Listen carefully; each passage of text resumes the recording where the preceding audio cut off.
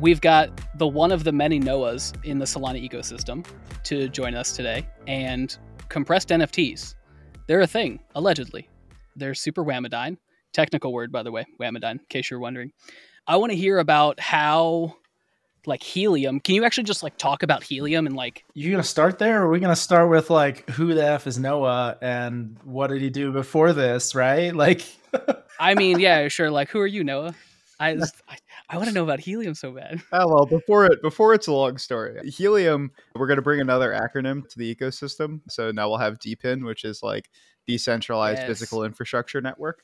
But the idea is basically letting the people build multiple different kinds of networks now. So it used to just be this thing called LoRaWAN, which is like a really long distance signal for like IoT devices. So think like temperature sensors, moisture sensors on farms, like package tracking, things like that, but is now also supplying like 5G mobile signal in the US.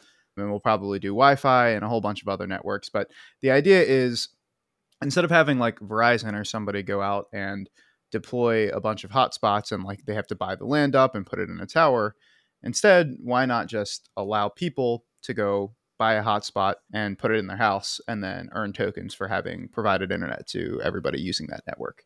And so it turns out this is a really great use case for crypto and tokens because you can bootstrap a network really, really quickly and get around that kind of chicken and egg problem of like, who's going to use your network if you have no coverage?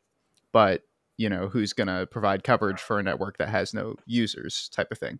And so crypto has kind of solved that. Helium has evolved from being one network to many which has introduced this whole idea of subDAOs, which we can get into. But the infrastructure that we've built on Solana is pretty extensive just because of the evolution of Helium. Before we dig in too much, because like I agree with Nick, I freaking love the idea behind Helium. I hadn't heard of it much before Breakpoint, but I went and did the Helium hackathon at Breakpoint and that kind of stuff. It was a lot of fun. But before we dig in, it was one of the coolest things. Did you actually. train? No, it was a really good time, and I got to keep a couple of sensors afterwards. Like I have them in my bedroom somewhere. I have a whole bunch of like IoT stuff that I don't play with often enough. But I would love to get like the 2-minute version of your background before Helium, because you were heavily involved in Solana prior to joining Helium, if I recall correctly, and did a lot of cool stuff surrounding NFTs. Is that correct? Yeah. So prior to Helium and prior to Solana, I was working in fintech. So I was running a big data infrastructure team at a market maker here in Chicago. So handling like terabytes of data a day and indexing it properly. My brother is kind of my claim to fame on Solana. Is the one who pulled me over here. So my brother is Jordan, the one who like originally wrote Metaplex. And so, yeah, he kept nagging me that I should come over to crypto, and, you know, eventually his voice won out. So when I first got here, this was like back when BitClout was exploding, and I thought the idea of social tokens was really cool.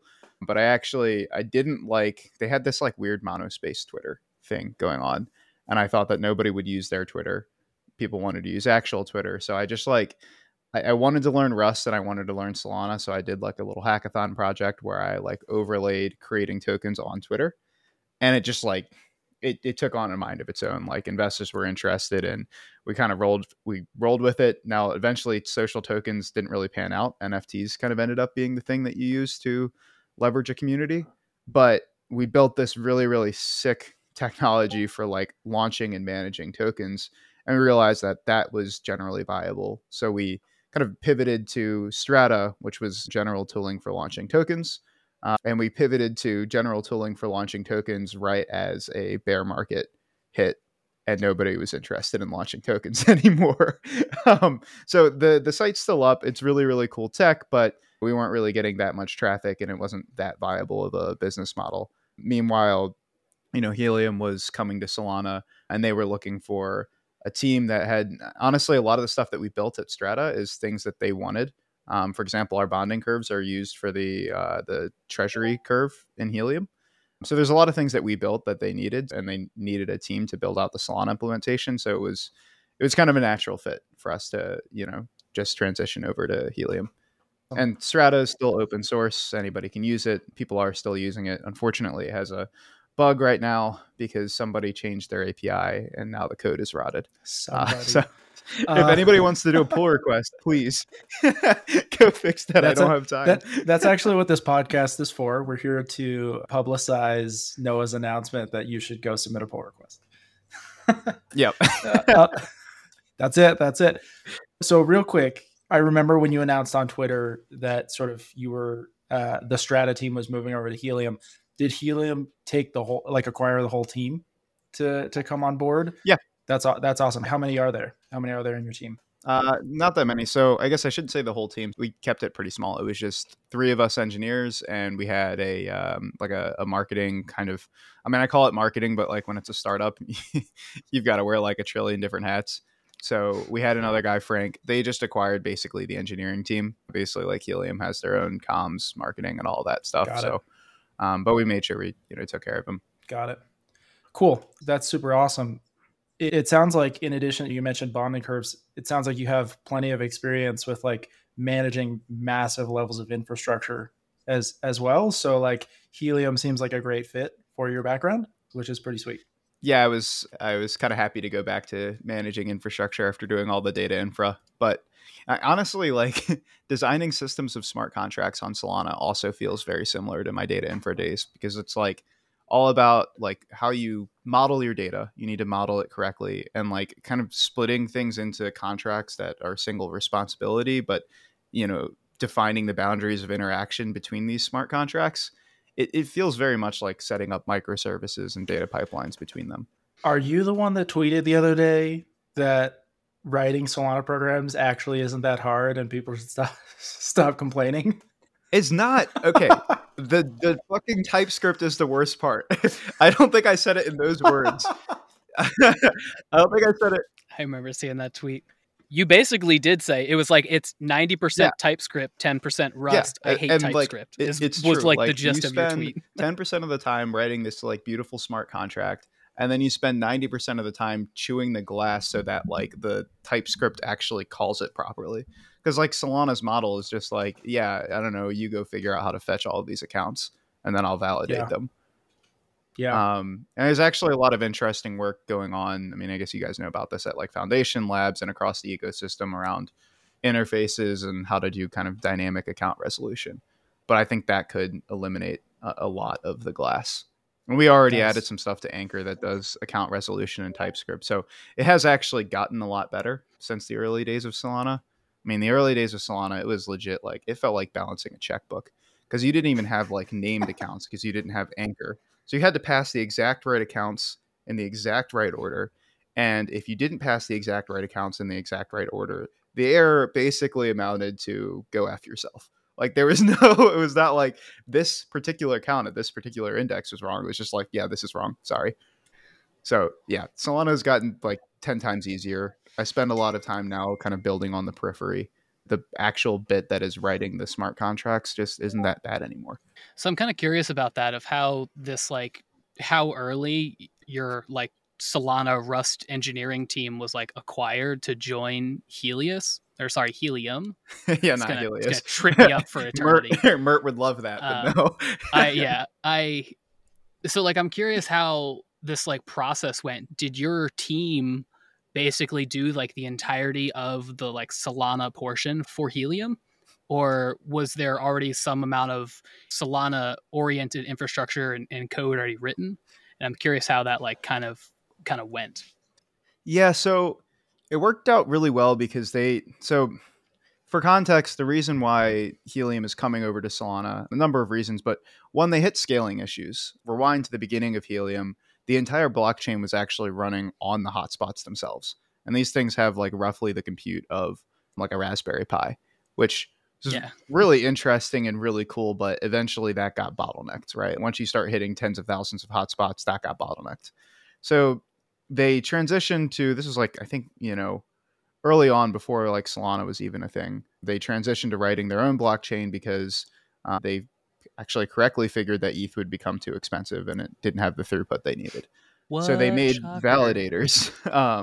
And, they had the hotspots turn into these kind of lightweight things. And then they're all going through the Helium L1, which is like hyper specific to their use case. So like it's doing all of the proof of coverage calculations and stuff. And this worked for a while, but they've hit the scale now where you're talking like 1 million hotspots. I think right now like 400,000 or 500,000 of them are online, and even trying to calculate proof of coverage on these things on a blockchain is just hitting bottlenecks. And the blockchain itself is written in Erlang, so it's harder to find Erlang developers, and it's getting a little bit flakier. And so, when they made this decision to write the blockchain, it made sense. But now that Solana is a thing and it's moved further along, kind of makes sense to move to a different blockchain. Now, with this, the idea was, all right, like we're not going to bring the exact same problems from our blockchain to another blockchain, which is to say like proof of coverage and, all of these calculations around sending packets are large, right? Like probably too large for any blockchain to handle. And so it's migrated to the system of oracles where people are running oracles that's summing up the amount of data that goes through each hotspot and the location of the hotspots, and then proving that they cover a certain area so that they can get rewards. So all the rewards are calculated off chain in these oracles. And then the entire kind of token flow of the system is on Solana, which is what we built. And so it was a real nice separation because the Helium team was kind of already working on these oracles. And so all our team had to do was kind of come in and build the actual like token infrastructure on chain and some new stuff. So, this idea of DAOs and sub DAOs and how tokens flow from the DAO to the sub DAO so that the tokens are kind of bound to each other, which incidentally is something that we did a little bit of at Strata as well. But yeah, it was a nice separation. It's not all us. There's a bunch of other people at Helium Foundation. Helium Foundation's grown a ton that are helping us out now as well. But then Nova Labs has also done a ton of work on the oracles. And so taking that whole entire rewards calculation piece out obviously gave us a more focused thing to work on. That sounds super sick. Gotcha. I'm curious, like, what's the mechanism? You mentioned a lot of people, like the oracles are kind of split up. So is it kind of like a decentralized oracle system, or is it kind of Helium owned oracles? So unfortunately, right now it's just Helium running the oracle. Okay. Our next step, really, after we do the migration, if fingers crossed it goes off without a hitch and everything's just working, our next step is actually to decentralize that. Cool. So, it's written in HIP's Helium improvement proposals, like there are tokens that are set aside for people running oracles and things like that, so that like it's teed up. We're ready to go. We just need to build a lot of the tech so that anybody can go kind of become an approved oracle and run one. Like I'd like to see there being, more than one, at least 3 would be nice, but like as many as 9 would be awesome. And I would also, like to see different oracle clients, like different ways of running the calculation, sort of like Solana has FireDancer coming soon. The dream for every blockchain, right? Yeah. I mean, I just, you want to see this thing as decentralized as possible. Like it makes me nervous, honestly, having it be in a state of not being decentralized, but we just you can't do everything at once. So it's gotta be where it is. Yeah. But it's a lot harder to mess with the data and stuff if you've got a bunch of people running it. Totally understand.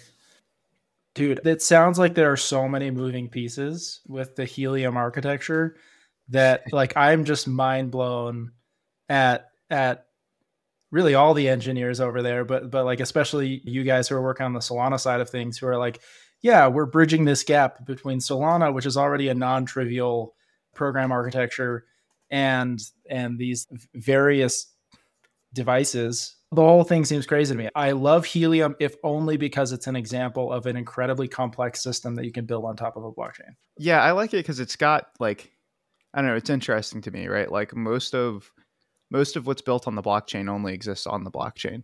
It's really cool to have that physical aspect of it. Like, oh, like here's my hotspot, but my hotspot is also an NFT. Like, I don't know. Can you actually talk about like kind of how that works? So like so at like a super high level, to make sure I understand, you have like the hotspot, which you could think of it as like your home router, but super beefed up, right?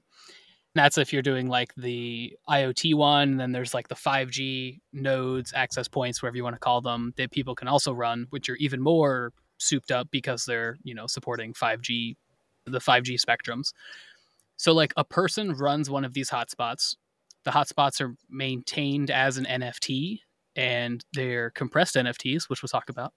The hotspot itself, it gets minted as an NFT to like track it on chain somehow, and then it connects to the Oracle, which does some sort of validation to say, hey, this is like, but just still securely saying like, hey, this is your location, this is like your area of coverage, and then I would assume some sort of like data metrics of this is your potential throughput, this is how congested your personal network is, things like that. Is that like a real quick and dirty understanding correct? Yeah. Yeah, I think it's interesting because like we tell people these things are NFTs, and I think still a lot of the world is thinking like an NFT is an image, like it's a JPEG. It has to be an right? image. Yeah, it's what people It's a just monkey. assume because it was like the first predominant use case. My least favorite thing about blockchain Yeah. is like NFTs are JPEGs. It's like, no, it's just an asset. Like it's an It's asset a that can't certificate be. of authenticity. Yeah, and That's what it an has an NFT owner, is.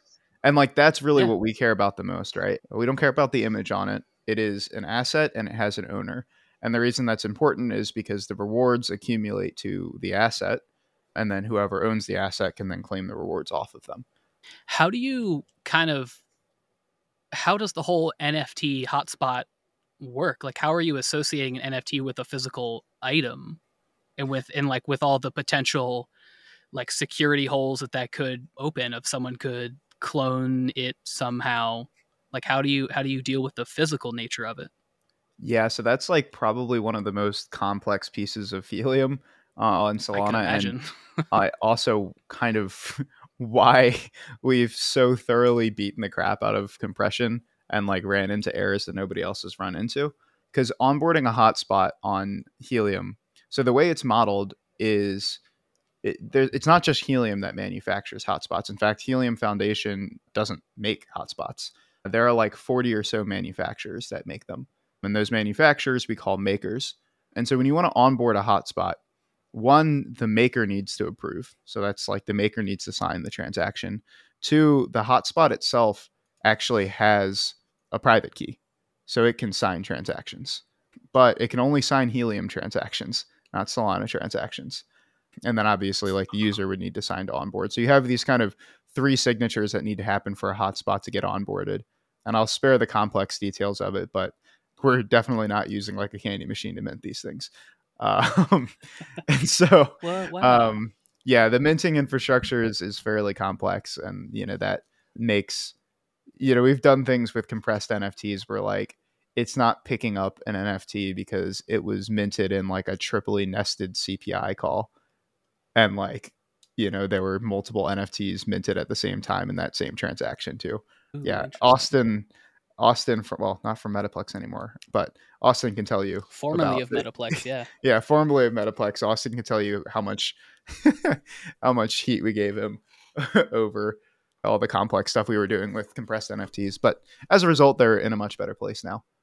And for us, it was kind of like we were minting 1 million of these things. So, I mean, they talk about the cost of minting 1 million NFTs on Solana. I think even at Solana's current price, it's still probably $200,000 or $300,000.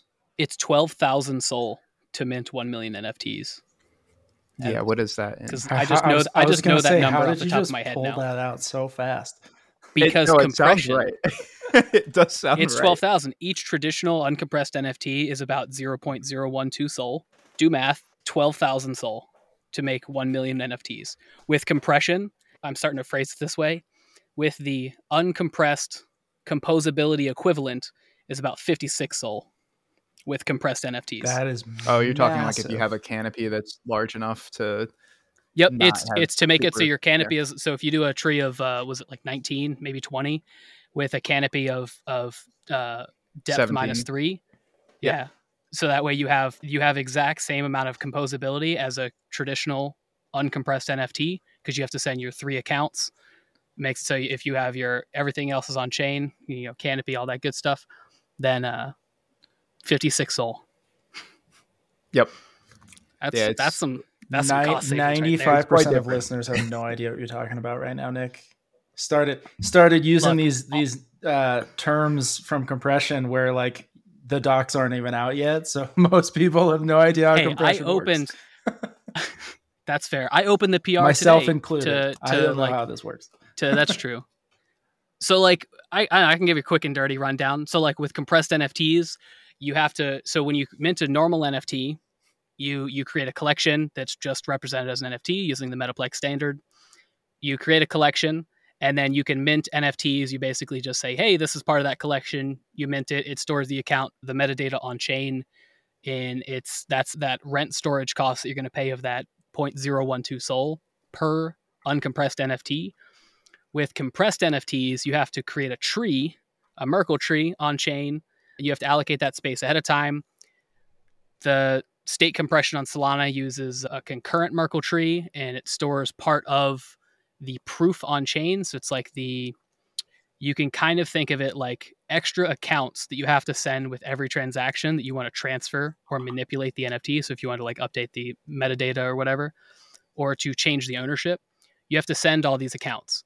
So like that is basically the depth of your tree. So if you are having a tree that can hold 1 million NFTs, it's a binary tree. So you can just like kind of visualize it that way.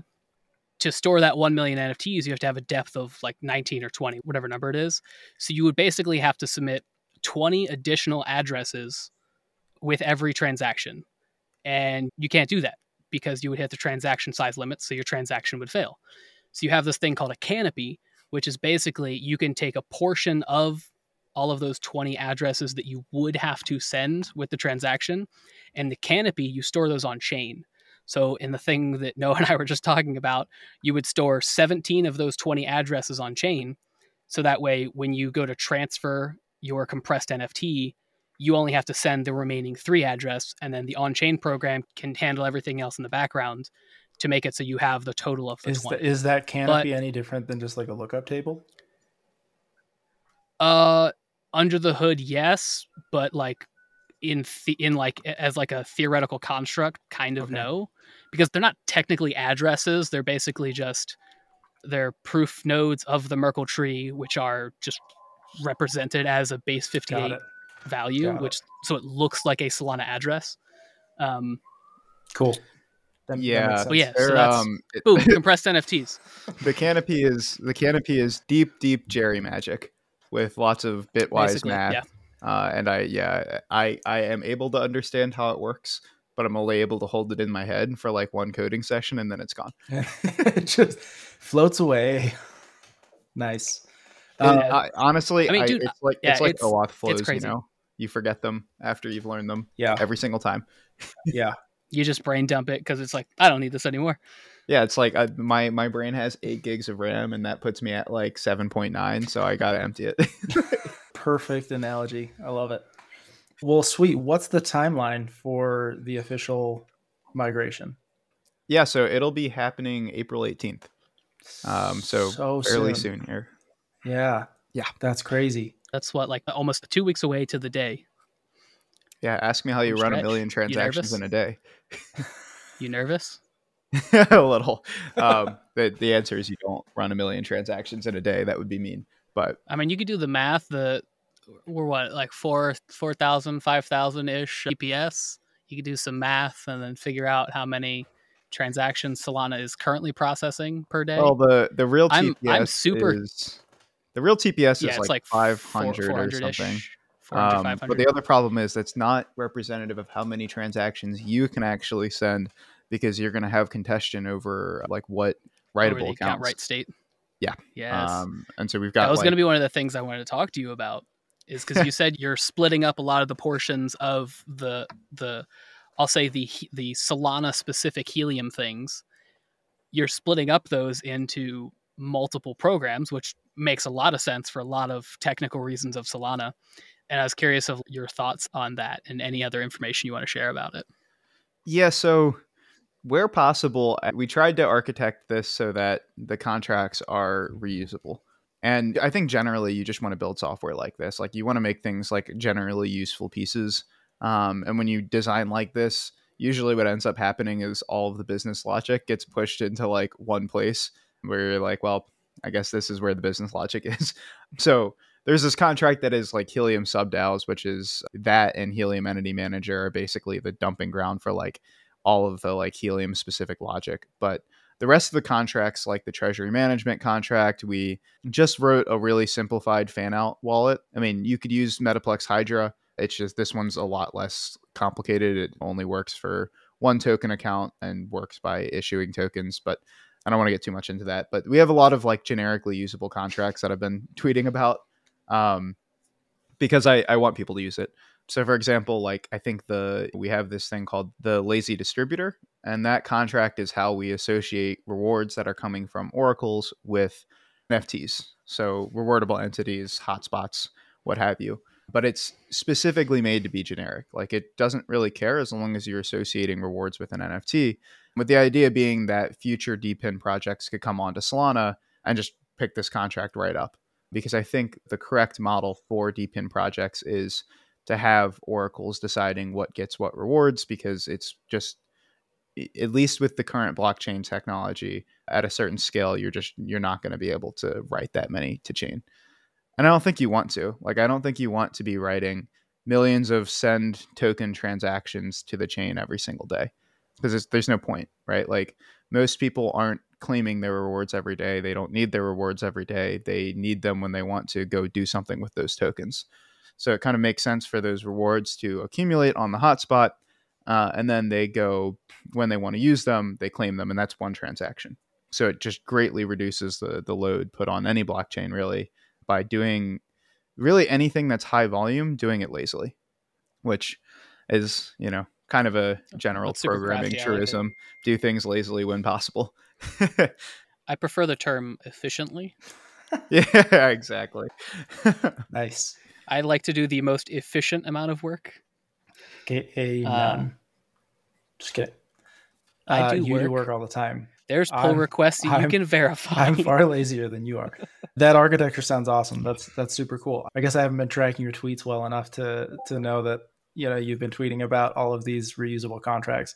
I'll have to dig in a little bit on my own time and see what I can steal from you, basically. Yeah, I've been trying to do huge shout out for Noah's tweets on like his Rust code.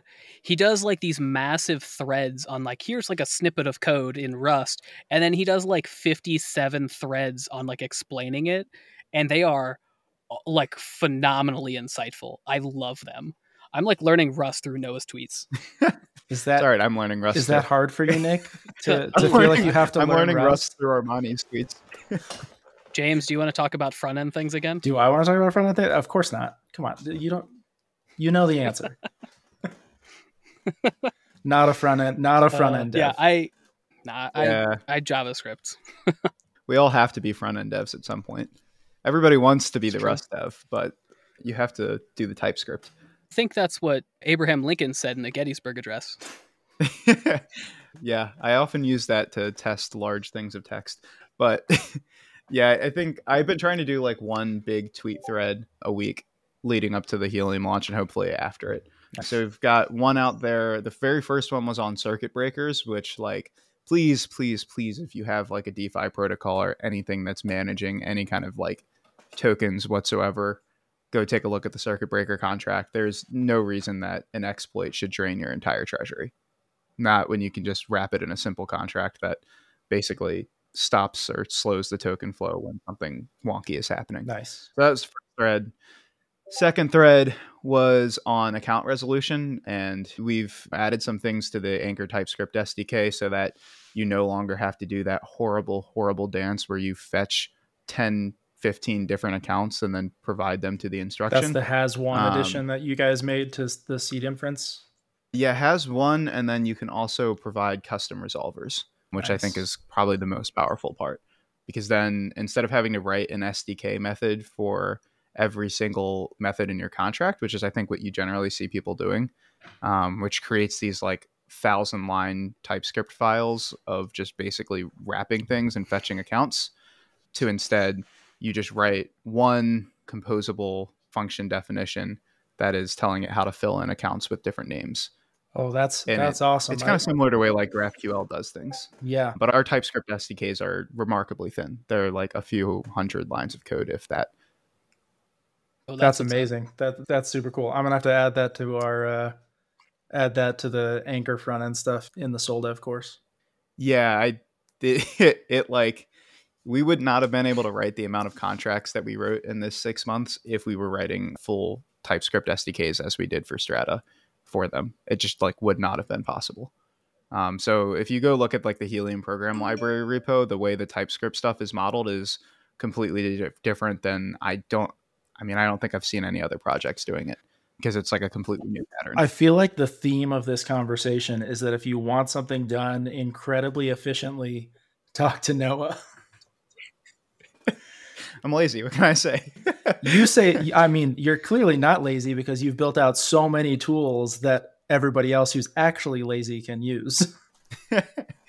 Yeah, I hope so. I don't know. We'll see. The big challenge on getting people to use it is usually number two.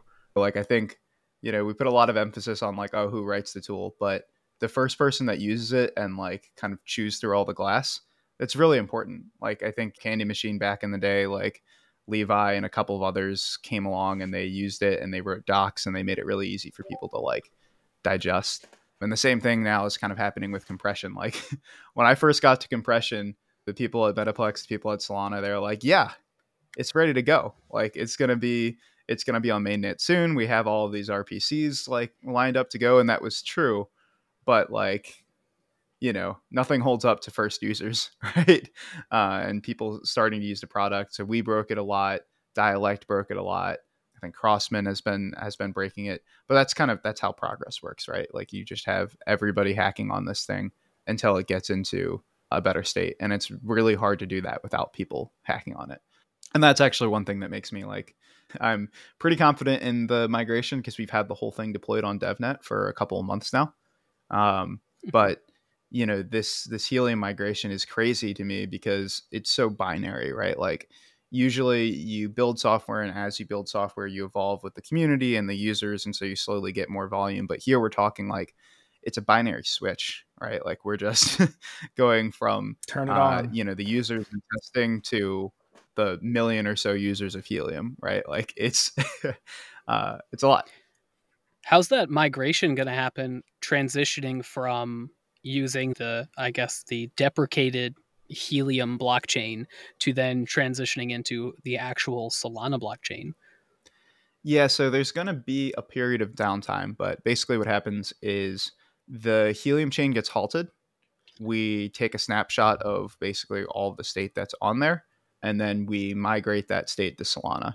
Now, the way that state is migrated to Solana is actually pretty cool. Tell me.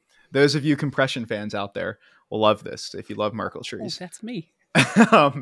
So like the very first challenge I was thinking of with Helium was like, all right, like we're going to have probably 1 million transactions, maybe more, that need to go to Solana, all with like contested writable accounts.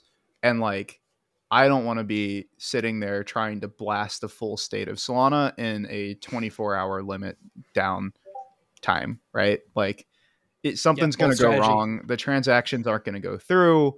Something's going to happen and we're not going to be able to do it in 24 hours. And then add to that, I've watched people try and do things like airdrops in the past where they're just like all sorts of botched things happening. Transactions get sent through twice. Some transactions don't go through at all. And so like guaranteeing exactly once execution on these transactions is also kind of hard. And you don't want to be piping through 1 billion at once and slow down Solana, or really you wouldn't even slow down Solana anymore. It would just start ignoring you because of all the, new quick stuff. So like, how do you solve this problem? And that was kind of one of the very first challenges that I sat down with. And so what we've done is we've actually compressed all of the like 1 million transactions that we need to run into a single 32-byte Merkle root on chain with a canopy. And so what happens is when you want to run a transaction, you say permissionlessly, I want to run transaction at index 0. Then you send the proof for that transaction and the actual contents of that transaction to the blockchain. And the contract verifies that the proof is correct. And then it runs that transaction, and then it creates a PDA at index 0 that blocks that transaction from ever being run again. So you guarantee that the transaction executes exactly once, because the next time you run that instruction with the same transaction, it'll fail because that PDA is there. But also migration day, the only thing we have to write is 32 bytes plus a canopy. And then as users go and log on to their wallets, they submit their own transactions to, we're calling it like seeding their wallet. It's kind of like inflating their wallet with all of the state. So we've got a server that's running that basically says, oh, you are this wallet. That means you are transaction IDs 5, 6, 7, and 8. And here are the proofs for those. Go submit those to the blockchain. Dude, that's legit. Oh, I love that so I much. only got like 55% So, like, of that. So yeah, it's deep technical mumbo jumbo, but it's working in a similar way to the way James NFTs didn't work. quite hit consensus on it. yeah, I'm over here just like brain rattling still. I got enough of it to be like, this is cool, but not enough that I could say it back to you very well. So, okay, so like, let me try to say it Please. back. So, so like, you're making it. That's like, and I think like without compression, this just like wouldn't be viable, or this wouldn't be viable with a reasonable amount of downtime. Because like it'd still be viable, but you would have to like just spam mainnet basically. Yeah, this is literally, it's just a Merkle tree. We yanked some code from compression. Yeah. Mostly I yanked Jerry's canopy magic from compression. But it's just a Merkle tree. It's just saying like, hey, let's take all of this, Helium state and compress it down to 32 bytes. So I'm curious what state actually has to get transitioned. You said it's like a user inflating their wallet. Is it a user takes their keys for their Helium wallet, they sign a transaction, or I guess they like actually have to send a transaction to the cluster, to like mainnet, to interact with the canopy. You validate the proof that they send, and then you could be like, yep, the proof checks out because of compression and Merkle trees, and then you're just like writing that state to the chain at that point, just whenever the user wants to finally do it from their wallet. Is that the gist of it? Yeah. So I guess one thing is, what state are we migrating? So the state that we're migrating is all of the hotspots, all of the tokens. So IoT, HNT, mobile, HST, staked HNT. That's basically it. Data credits as well. So basically all of the tokens and all of the hotspots on the chain. Now, an interesting thing about Helium is that it uses ED25519 keys, the same exact key that Solana uses, which means for the great majority of Helium wallets are literally Solana wallets. Like, you can take a Helium public key and map it directly to a Solana public key. And likewise, you can take your Helium private key and use it as a Solana private key, which is really cool. Why do you say the great majority of them? What's the caveat then? Old wallets use these things called ECC compact keys. Okay. Different keys. Gotcha. Yeah, those are kind of excluded, but the great majority of them use we're talking like 99.9% of them use the same key as Solana, which means that we can actually just pickle the entire state of Helium and say, this wallet gets this wallet gets this wallet gets this, which means it's entirely permissionless to say, hey, inflate or seed the state for this wallet on Solana. And then it runs the transactions against the state root that says, hey, you need to transfer 5 HNT and these 3 hotspots to this wallet because that's what was on Helium. And then, makes it so. So, yeah, we're just lazily inflating the wallets. I love that. Okay, I get it a little more now. It's just what you were saying about like lazy instantiation of things, right? Is you're saying like, we're just going to port over the what, and then every individual user is going to run their own transaction to actually make stuff happen. That way you're not moving all the state at once. You're basically like moving this root that does the proofs of things, and then everyone can run when it makes sense for them. Exactly. And like, you don't expect all million people that use Helium to sign on day one. Yeah. So the transaction load just kind of naturally gets spread out, and it gets prioritized by the people who like actually want to use their stuff right now. Yeah. And you're just ensuring that they can't basically spin things up twice by using that index you were talking about, by creating that PDA at that given index so that it can only be created once. That is cool. I get it now. Hooray. Yeah, you need exactly once. Like, it can't be run more than once, can't be run less than once. But that's the other cool thing, is that we can, go through and look at all these like PDA blocks on chain, and we can index them with Helius, and we can actually see the progress of the migration, and, go snipe ones that haven't been migrated yet, and make sure I that was just all of thinking the that. state gets ported. Nice. So and then if the eventually users, recover that. so like if the users are able to like do this lazy instantiation like you're describing, that was going to be like the next question I was going to ask you. At what point does it come that they just don't do it, or like take a really, really long time? Does the Helium Foundation have the ability to instantiate it for them, so that way you don't have to try to like maintain that old deprecated state tracking, I guess?